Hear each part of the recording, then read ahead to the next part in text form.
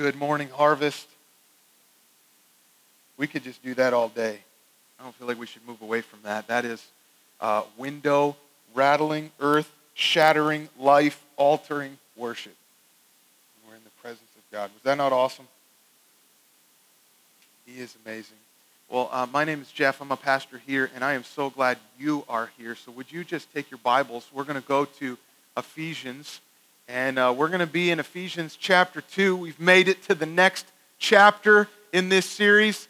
Yes, we're super excited about that. I know like some of you may not have a Bible in front of you. You'll notice that our ushers are coming by. Would you just grab their attention, and you can get a Bible from them. We want you to have a copy of God's Word in front of you. We're going to be there in Ephesians chapter 2. But before we do that, I want to play a game. Can we play a game this morning? I know you didn't come to church to play games, but you're going to humor me anyway. So here's how this game works, all right? I'm going to tell you a famous artist. I'll say the name of a famous artist, and you tell me the masterpiece that they are best known for, all right? Make sense? Like I tell you artist name, you tell me the work of art or the masterpiece that they're best known for. Ready? We all ready for this? All right, we're going to start with something nice and easy, something that everybody should know, even if you're not an art guy. This isn't the category where you just turn off like whatever. I don't have anything to offer. I'm hoping that we're going to be able to ease into this, okay? Here's one. Leonardo da Vinci. Mona Lisa. Well done. Some of you may have thought like The Last Supper or something like that, but this is probably like the most famous painting ever in the history of the world, right? And so I kind of thought that'd be an easy way to start. How about this one? Vincent van Gogh. Starry Night. How'd y'all know that? Like you're catching on. This is well done. You guys are doing a great job. That's one of my favorites. Just love that one. How about this? Michelangelo. I love that somebody said David. We kind of thought about that. And then we realized, you know what? It might not be a good thing to put David on the screen, so we decided to go with something else. So yes, we've gone with the creation of Adam and the Sistine Chapel. How about this one? This is a nice and easy one. Bob Ross. Happy Little Trees, right? Some outdoor scene. You got to have all the little friends that he's going to paint. All right, how about this one? God. I know. I bet you didn't see that one coming in church, but. What is God's masterpiece? We think about all the things that he's made. I mean, we could go with the Grand Canyon, right? I mean, that's pretty awesome. In fact, I got to admit, I've never been there, but I'm told pictures do not do it justice. You just got to stand in front of that and you're in awe, right? It's incredible. Or maybe you think Mount Everest. I don't think we have anybody in here that's climbed Mount Everest, but you could think of the majesty of the mountains, or maybe you think of like Niagara Falls and all those cubits of water pouring over the side every second, something really powerful like that. Or maybe you think of like the universe, you think of like the stars or the galaxies, you think of something really big like that. Or I know that my wife is probably thinking about a tropical island in the South Pacific, something along those lines. Or maybe you think it's something like a baby, a brand new, wonderful little baby, or a beautiful flower, or something along those lines. Well,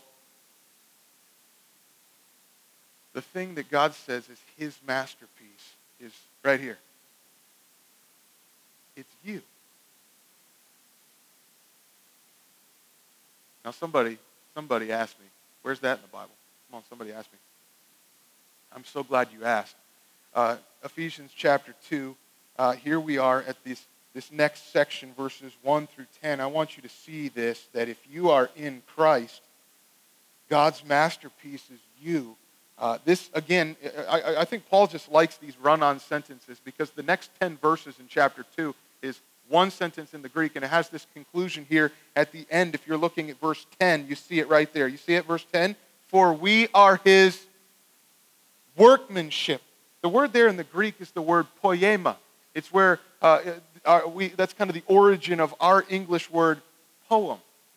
And it means a work of art. It means handiwork. It means a masterpiece. And so if you were to walk through God's art museum, there's all sorts of things that you would see on display. But if you turn the corner, you would see a crowd gathered around this. And you'd see this one, that you'd hear the buzz and the excitement. You'd see this one lifted up on a display, centered in his collection here. The premier exhibit in the gallery of his creation is you. Turn to your neighbor and say, who, me? I know some of you are like really shocked that it's the person next to you. But the really point, like that's actually a really good response that we would have. Like when we hear that, we probably need to feel a little bit like, wait a minute, like are you looking at me like that? I'm God's masterpiece? That's a really good response. A bad response is like, well, I don't want to brag, but that kind of makes sense. Like, no. Like there's no room for pride here. This isn't so that we will puff ourselves up in our own importance, but quite the opposite. As we saw last week, if you're there in the text, you see chapter 1, verse 18. Verse 18, Paul says, I want you to have the eyes of your heart enlightened, that you may know what is the hope to which he has called you, and what are the riches of his glorious inheritance in the saints. And we said last week that really that's God's way of helping us understand you. If you belong to Christ, then you are my inheritance, is what he says. And so God treasures us. We are his inheritance. That means we have value because of who we are in Christ. And we also said that our value then is not tied to our person or our performance. Praise God for that.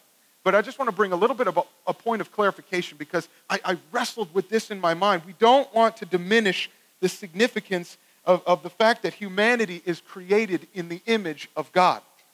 That is a really important doctrine.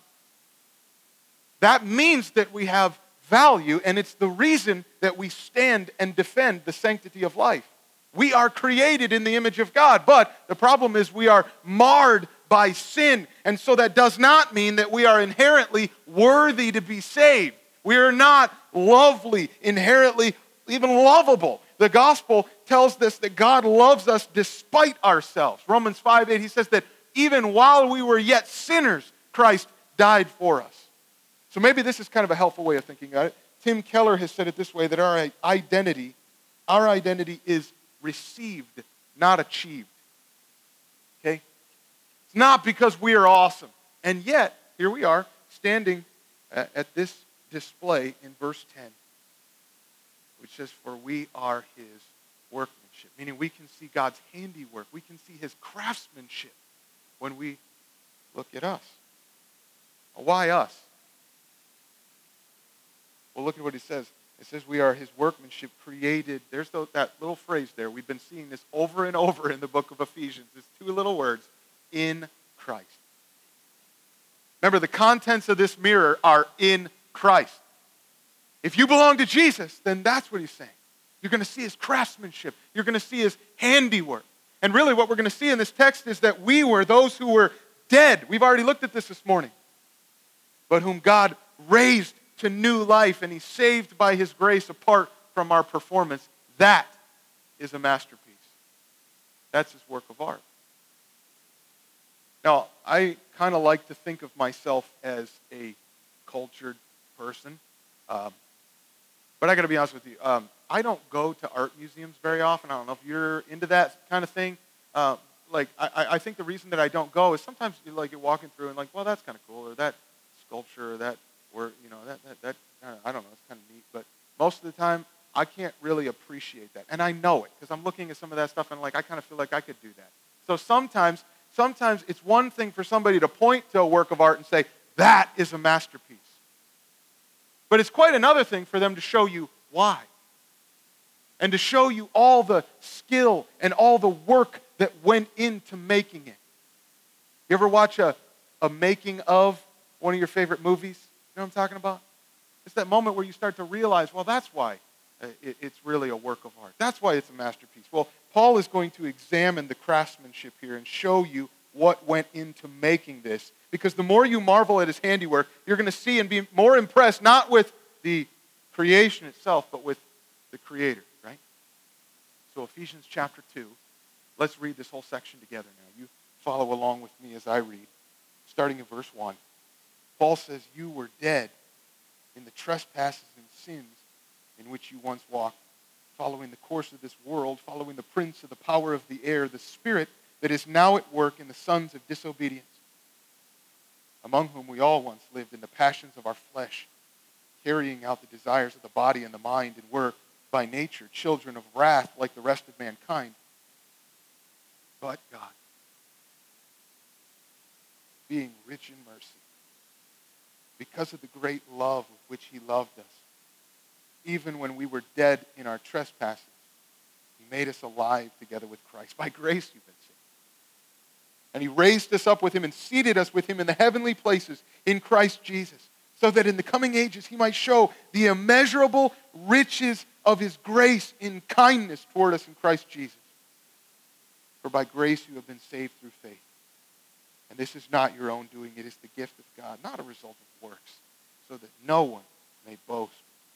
For we are his workmanship, created in Christ Jesus for good works, which God prepared beforehand that we should walk in. God, would you even use this text? We love your word. We love these truths that wash over us, that remind us of who we are. And we come to this mirror ready to take another look, asking, would you bring clarity here? But we want to see less of us. We want to see the immeasurable riches of your grace and kindness towards us in Christ Jesus, that you would get the glory. It's your grace. It's always been grace, and it will always be grace. So would you encourage our hearts with that today? We'll praise you. We love you. In Jesus' name, amen. Well, we are God's masterpiece. So we want to examine this craftsmanship and look at the implications. We just want to really apply this. If that's our big idea this morning, that we are God's masterpiece, then the question you need to be asking is like, so what? So what? How should I respond to that? Well, note this. 2 responses. Here's one. Remember your story so you worship Christ. Remember your story so you worship Christ. Now listen, all of you have a story. If we were to sit down and just kind of go over coffee or tea, if coffee ain't your thing, that's fine. If we were to sit down and I get your story, I'm going to hear about your life. You have a story. The question is, do you have a God at work story? In church speak, we call that a testimony. We do this a lot. We've done this in our small group. We don't do it all the time, but sometimes it's really good for us to share our testimonies, get to know, hear the story of how God has worked in your life. And so here's the crazy thing. If you are in Christ, your story may be different than mine. But if you are in Christ, all of our stories have 2 main parts. Okay? So here we're going to look at the craftsmanship. Here's the first part. I was. Paul's urging us to remember. Remember who you were BC, before Christ. Can you remember that? He's saying it's really important that you don't forget where you came from. Because if you fail to marvel at the masterpiece of the work of the gospel in your life, if you forget how far you were from Christ. So it's really important. Don't forget where you came from. How many of you ever kind of bust out the photo albums or see a time hop on your Facebook or something and one of those memories of years ago, and you're totally embarrassed by the picture? You know what I'm talking about? Well, Carissa and I are getting to the point now where we've been married for 10 years, which is awesome. Love that. But we're getting to the point now where we start thinking about what we were like when we were first married. In fact, I have a picture up here. This is actually, yeah, I know, it's kind of funny. This was actually when we were dating, and I please pray for me. I did not get permission to show this picture, but I realized that she looks amazing. I look like I'm 12, and yes, I had a lot of hair back then. Yesterday we were just talking about what we were like all those years ago when we first got married. And I got to be honest with you, the more I think about who I was and what I was like, it's embarrassing. I was an idiot. And there are times I'm like, babe, why did you say yes? And why did anybody ever take a chance on me? Does anybody ever feel like this when you look back and you think about who you were years ago? Okay, there's no way I could show you a picture from middle school because I would never be able to show my face again in here, okay? It's just, when I look back, it's kind of embarrassing. And what Paul is saying is, when you take a minute to remember where you were, who you were before, it's not glamorous. And in order to appreciate God's work in your life, you're going to have to remember the ugly part of the story first. And here it is, verse 1. You were dead. Before you were in Christ, you were in sin, which meant you were dead or spiritually dead. That's contrasted with having a living relationship with God and the promise of eternal life. It's kind of evocative imagery, and I'm not trying to be insensitive here, but it's not something we're really comfortable thinking about. We don't like to think about a graveyard or a corpse, but Paul's just telling you that's who you were before Jesus. That's the first part of your story. Now, how many of you have ever heard someone else's testimony? They start sharing their story, and you kind of feel like your story's not as great because your story doesn't include a chapter that has all like the drugs and the sex and the murder and prison and all this. You know what I'm talking about? At some point, you've heard somebody's story and they start going in and it's like crazy, and you're thinking about your life and it's like, and I was just like really boring compared to that. So I don't feel like I have much of a testimony. Well, listen, if you feel like your BC days weren't juicy enough, it's because you're not really understanding how bad off you really were. And we need to be careful with this. If you think that your story was, well, I kind of always believed in God, and I was really a good person. It's not true. And there's also danger in comparison. Well, at least I'm not as bad as that guy. That guy's worse than me, or I'm not as bad as her. I love how Warren Wiersbe has said it. He said it this way: all sinners are dead. And the only difference between one sinner and another is the state of decay.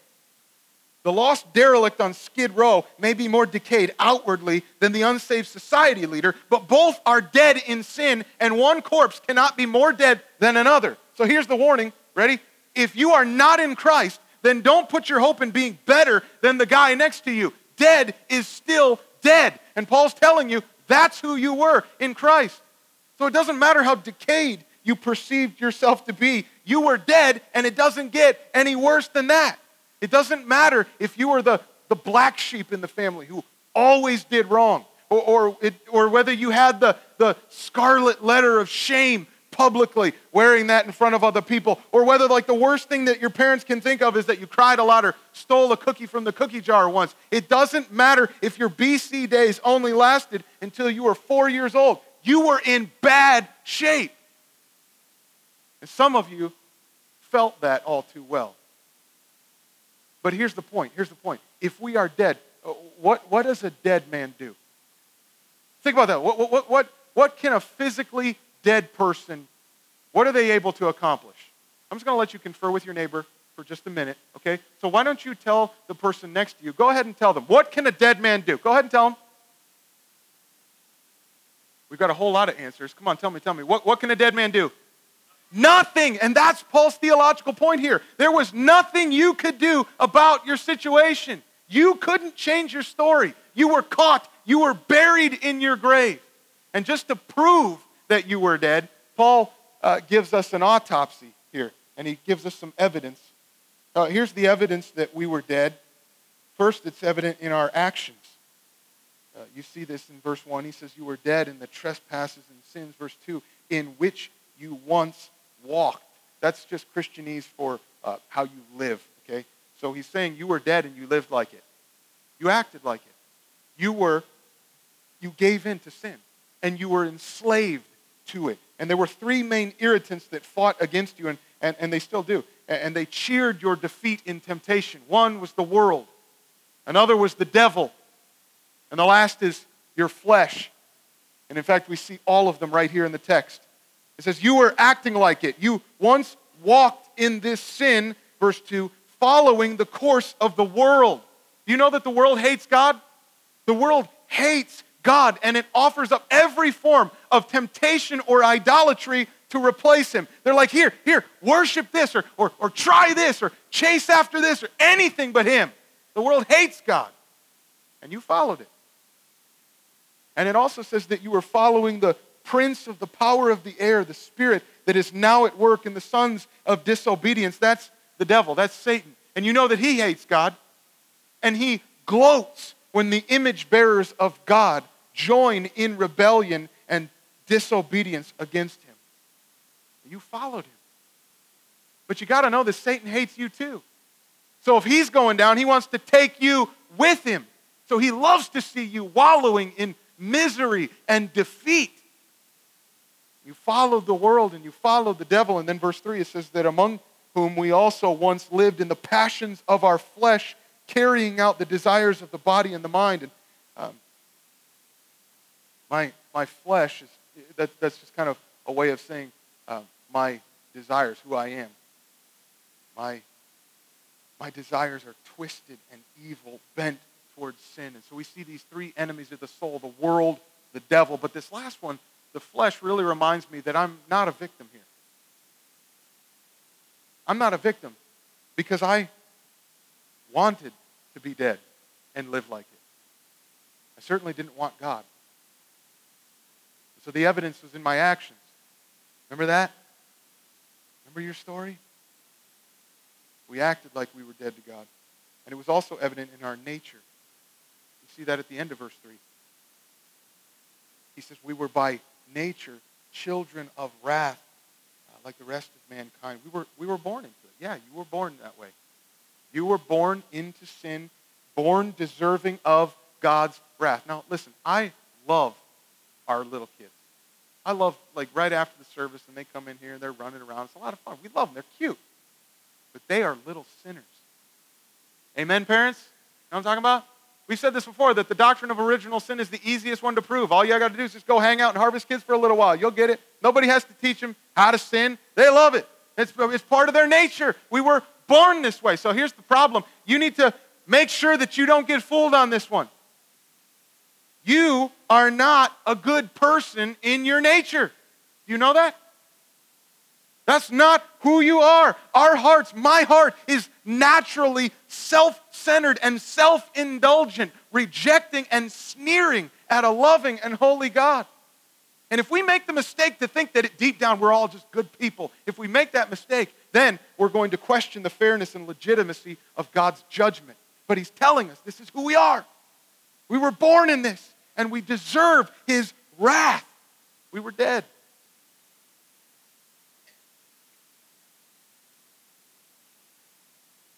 I realize that that's not exactly encouraging, but you just got to know your BC days were bad news. But praise God, that's not the end of the story. I was is not the end of our story. Here's the second main part. We're looking at the craftsmanship. You see it?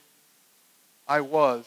Look at verse 4. You see it there in verse 4? But God. Perhaps two of the greatest words in all of the Bible.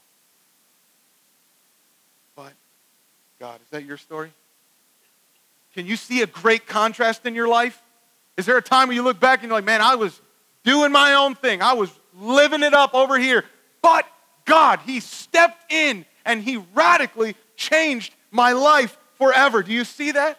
But the focus is not on you. The focus is not on your story, but look at it, verse 4. But God, being rich in mercy, because of the great love with which he loved us. Do you see how wonderful he is? Do you see his mercy? Do you see his love? Do you see his work? Here it is, verse 5, that even when we were dead in our trespasses, he made us alive together with Christ. By grace you've been saved. And he raised us up with him and seated us with him in the heavenly places in Christ Jesus. It doesn't matter how bad you were. The ground is level at the foot of the cross. We were all dead, but God breathed life into our dead corpse and raised us by the power of his resurrection. That is hope, and that is a miracle. And Paul's wrestling with this. He knows how important this is. We need a Savior who is resurrected from the dead. In fact, he knows this so well that in 1 Corinthians chapter 15, he says, if Christ has not been raised, then your faith is futile and you're still in your sins. Because if in Christ we have hope in this life only, we are of all people most to be pitied. But, he said, but in fact Christ has been raised from the dead. The first fruits of those who have fallen asleep.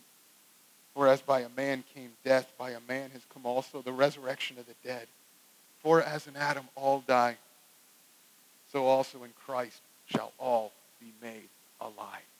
If Jesus is alive, if he rose from the grave that Easter morning, and if we are in Christ, then we have been raised with him. And we have victory over sin and over death. Is that your story? He's saying, remember what God has done. Remember the work that Jesus has done in your life. That is his handiwork. That is a masterpiece. And your story leads to worship because it displays his grace. Look at verse 7. The reason is so that in the coming ages he might show the immeasurable riches of his grace and kindness toward us in Christ Jesus. So when you look in the mirror of God's word and you see that you are in Christ, really what you're looking at, you are looking at a canvas on which God has painted his most brilliant masterpiece. And he has made some wonderful things. He has made some beautiful things. I think about the days that I stood in the hospital for all 4 of my kids right after they were born. It was so beautiful, so wonderful, it wrecked me. You think standing on the beach, overlooking the vastness of the ocean, stretching as far as the eye can see, or standing under the sky at night, under 1,000 stars, you just get this sense of awe and how small we are, how big this universe is. I'm telling you, God's creation can just take our breath away. But even more glorious than creation is God's work of conversion. Jonathan Edwards, the great Puritan preacher, said it this way: spiritual life, which is reached in the work of conversion, is a far greater and more glorious effect than mere being in life. More beautiful than a sunset at sea is a repentant sinner who prays, "Dear God, save me." And when God raises from death to life, that is a miracle. And it is a masterpiece. When you look at a sinner who has been saved, you're not impressed with the painting, but with the artist. The point is that you would see this great God, see his mercy, see his love, see that he is so kind, see that his grace is rich, and that you would worship Christ. It displays his grace, and it also discourages pride. You know these verses. Verse 8, Paul says, "For by grace you have been saved through faith. And this is not your own doing. It is the gift of God, not a result of works, so that no one may boast." You have that memorized? We need to run back to this again and again and let the gospel wash over this. Because when we remember the reality of who we were, there's no way that we will ever brag about what we did. It won't happen. You won't even have a moment where you say, "Well, I chose wisely." Nah, bro. He chose you. You didn't do anything. You were dead, remember? But God has raised us to new life. And so there's no room for pride here. Remembering your story so you worship Christ it fills you with the joy of your salvation again. And we want to give you opportunity to do this every Sunday. I hope that you sense this, because we'll come in and oftentimes we start our worship time with a corporate call to worship. Do you feel that? Let us go to the house of the Lord. We want to worship Christ together. And we have these songs, we call them our we songs. Let's do this together. But then we move into a time where we go before the altar and we have me songs. And that's not because we're egotistical, we just want to focus on ourselves, but we want to make sure that we understand that this gospel is personalized. That God has done this in my life. And so we sing these songs. We think about what he has accomplished for us. The resurrected King is resurrecting me. And the more we focus on what God has done, the less we see of ourselves. And we finally get rid of the we get rid of the me, and it's all just you. How great thou art. It leads us to worship because he's awesome. Maybe some of you, though, you think about your story and you would say, if I look at the chapters in my life, I'm not sure that I have that contrast. Some of you don't have this story. Can I just encourage you, the pages of Scripture are pleading with you to understand you are in trouble. Because Paul's saying you are dead in your sin. And that is an eternal death, separated from God. And there's nothing you can do about it. You deserve it. It's not about what you do. The good news is what Jesus has done for you. That he took the wrath of God. You deserved it. But he went to the cross to pay for that. And he died so that you could live. Would you put your faith in him? Put your trust in him. And say, dear God, save me from my sin. He wants to change your story today. I'm telling you, if you change your story, it's going to lead us to worship. Love what God has done. That's one response to God's masterpiece. But here's a second. Recognize your calling to work for Christ. Recognize your calling to work for Christ. Verse 10, we've looked at this already, but he says, for we are his workmanship, created in Christ Jesus for what? For good works. Listen, we're not saved by good works, but we are saved for good works. And this is really important that you understand this. Who we are changes how we live. In fact, we're going to feel this in the macro structure of this letter. You're going to see Paul's like taking the first 3 chapters and he's laying it on thick with all this theology. This is who you are. Do you see Christ? Do you see what he's done? You need to know these things. This is who we are in Christ. You're going to feel this transition. By the time we get to chapter 4, he rolls right into, if this is who we are, then this is how we should then live. And it gets really practical. Who we are changes how we live. And so the question is, do you see a change in how you live? Do you see a change in your actions? Are you different? Because if you don't see a change, then you need to question whether there has been a change.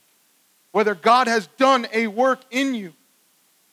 But when you look at the workmanship of a changed life, you see that God has done a powerful work. And that is his masterpiece. And it says here that these good works which God prepared beforehand, that we should walk in them. I love this because that means that this was always by his design. Now, if my iPhone were suddenly to break and it stops working, let's just say it starts going crazy, and I'm not a tech guy. I like the fact that I can just swipe. So if it's not working right, where am I going to take it? I know some of you like techie guys. I know you're like, come over to my house. We'll rip into it and we'll figure out what's wrong with it. Probably not going to do that. Where am I going to go? I'm probably going to set up an appointment at the Genius Bar at the Apple Store. Why?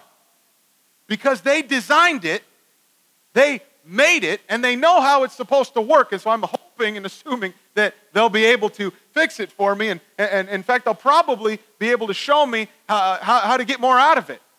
Those of you who have one of these things, you know that there's an app called Tips. You ever gone through that, right? And you can figure out better ways to use this because they know, they designed it, they know how it's supposed to work. Question, is it possible that the one who designed you, the one who made you, that he knows best how you are supposed to work?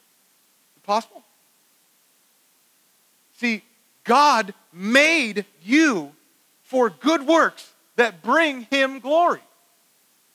And we've already seen that we're not saved by those works, but James chapter 2 says faith by itself, if it does not have works, is dead. But someone will say, well, you have faith and I have works. Well, show me your faith apart from your works, and I will show you my faith by my works. And so God has done this. It's by his grace I have been saved, but now he empowers me to live, and it's his design that I would work and he gets the glory. And so we are never going to apologize for asking you to work for Christ around here at Harvard, because this is who we are, and this is what we do.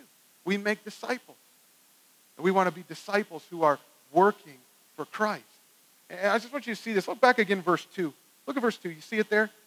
You used to follow the prince of the power of the air. That's the devil. The spirit that is now at work in the sons of disobedience. Did you know? Did you know? Satan used to work in you. Not anymore. God is at work in you. And what a powerful masterpiece when we see it. So we want to have disciples around here that are worshiping Christ, that are thinking about their story and what God has done in our hearts. Our desires have changed. And we come in here on Sunday mornings. We're just ready, eager to get into his presence, longing to be here with his people and praise his name. We worship Christ together on Sunday morning. We want to have disciples who walk with Christ, who learn what it means to have this relationship with Jesus and to be in relationship with his people, to love what he loves, and he loves his church. And so we want to be disciples who walk with Christ, and we do that in our small group. We also want to have disciples who work for Christ, and that's in our active serving. So listen, when we see you with a welcome team lanyard on and a smile, or when we see you tearing down the stage or teaching in Harvest Kids, or if we see you counting the offering after service, or strumming a guitar, or trying to keep up with me on the slides, or if you're making snacks for small group, or if you're taking our prayer requests before the Lord, if you're doing all these things, listen, don't think that your ministry is a small thing. Because when we see you serving, we are witnessing the workmanship of God. And it's a masterpiece. And so we're praying that he's going to keep working. As our worship team comes, we're just praying that God's going to continue to do his work here. We've been praying this all year. We've been praying, God, work. God, would you continue to work in our church? We want to see this. We want to be lives who are changed. See the evidence of that change in our actions. We have a new nature now. We have new desires, and we love Christ. We want to see this in our serving. Those of us who get busy, get active. Not because we think we're going to earn it. We're not going to earn God's favor. But because of what he's done in our lives, we want to give him the praise and the glory for it. Amen? God is a masterful artist. And as we look at the church, as I look at you, he's incredible. Look what he's done. He's at work in our church. God, would you continue to do that? We want to give you praise and glory. You're just an awesome creator. We confess that when we think about our story, where we come from, it's kind of embarrassing. It's not glamorous. But the more we think about where we came from, we recognize how awesome you are to raise us from death to new life. Thank you. We want to be witnesses of your handiwork in us. So God, would you continue to do your work here at Harvest? Not for us, not for our name, but for yours. In the precious name of Jesus.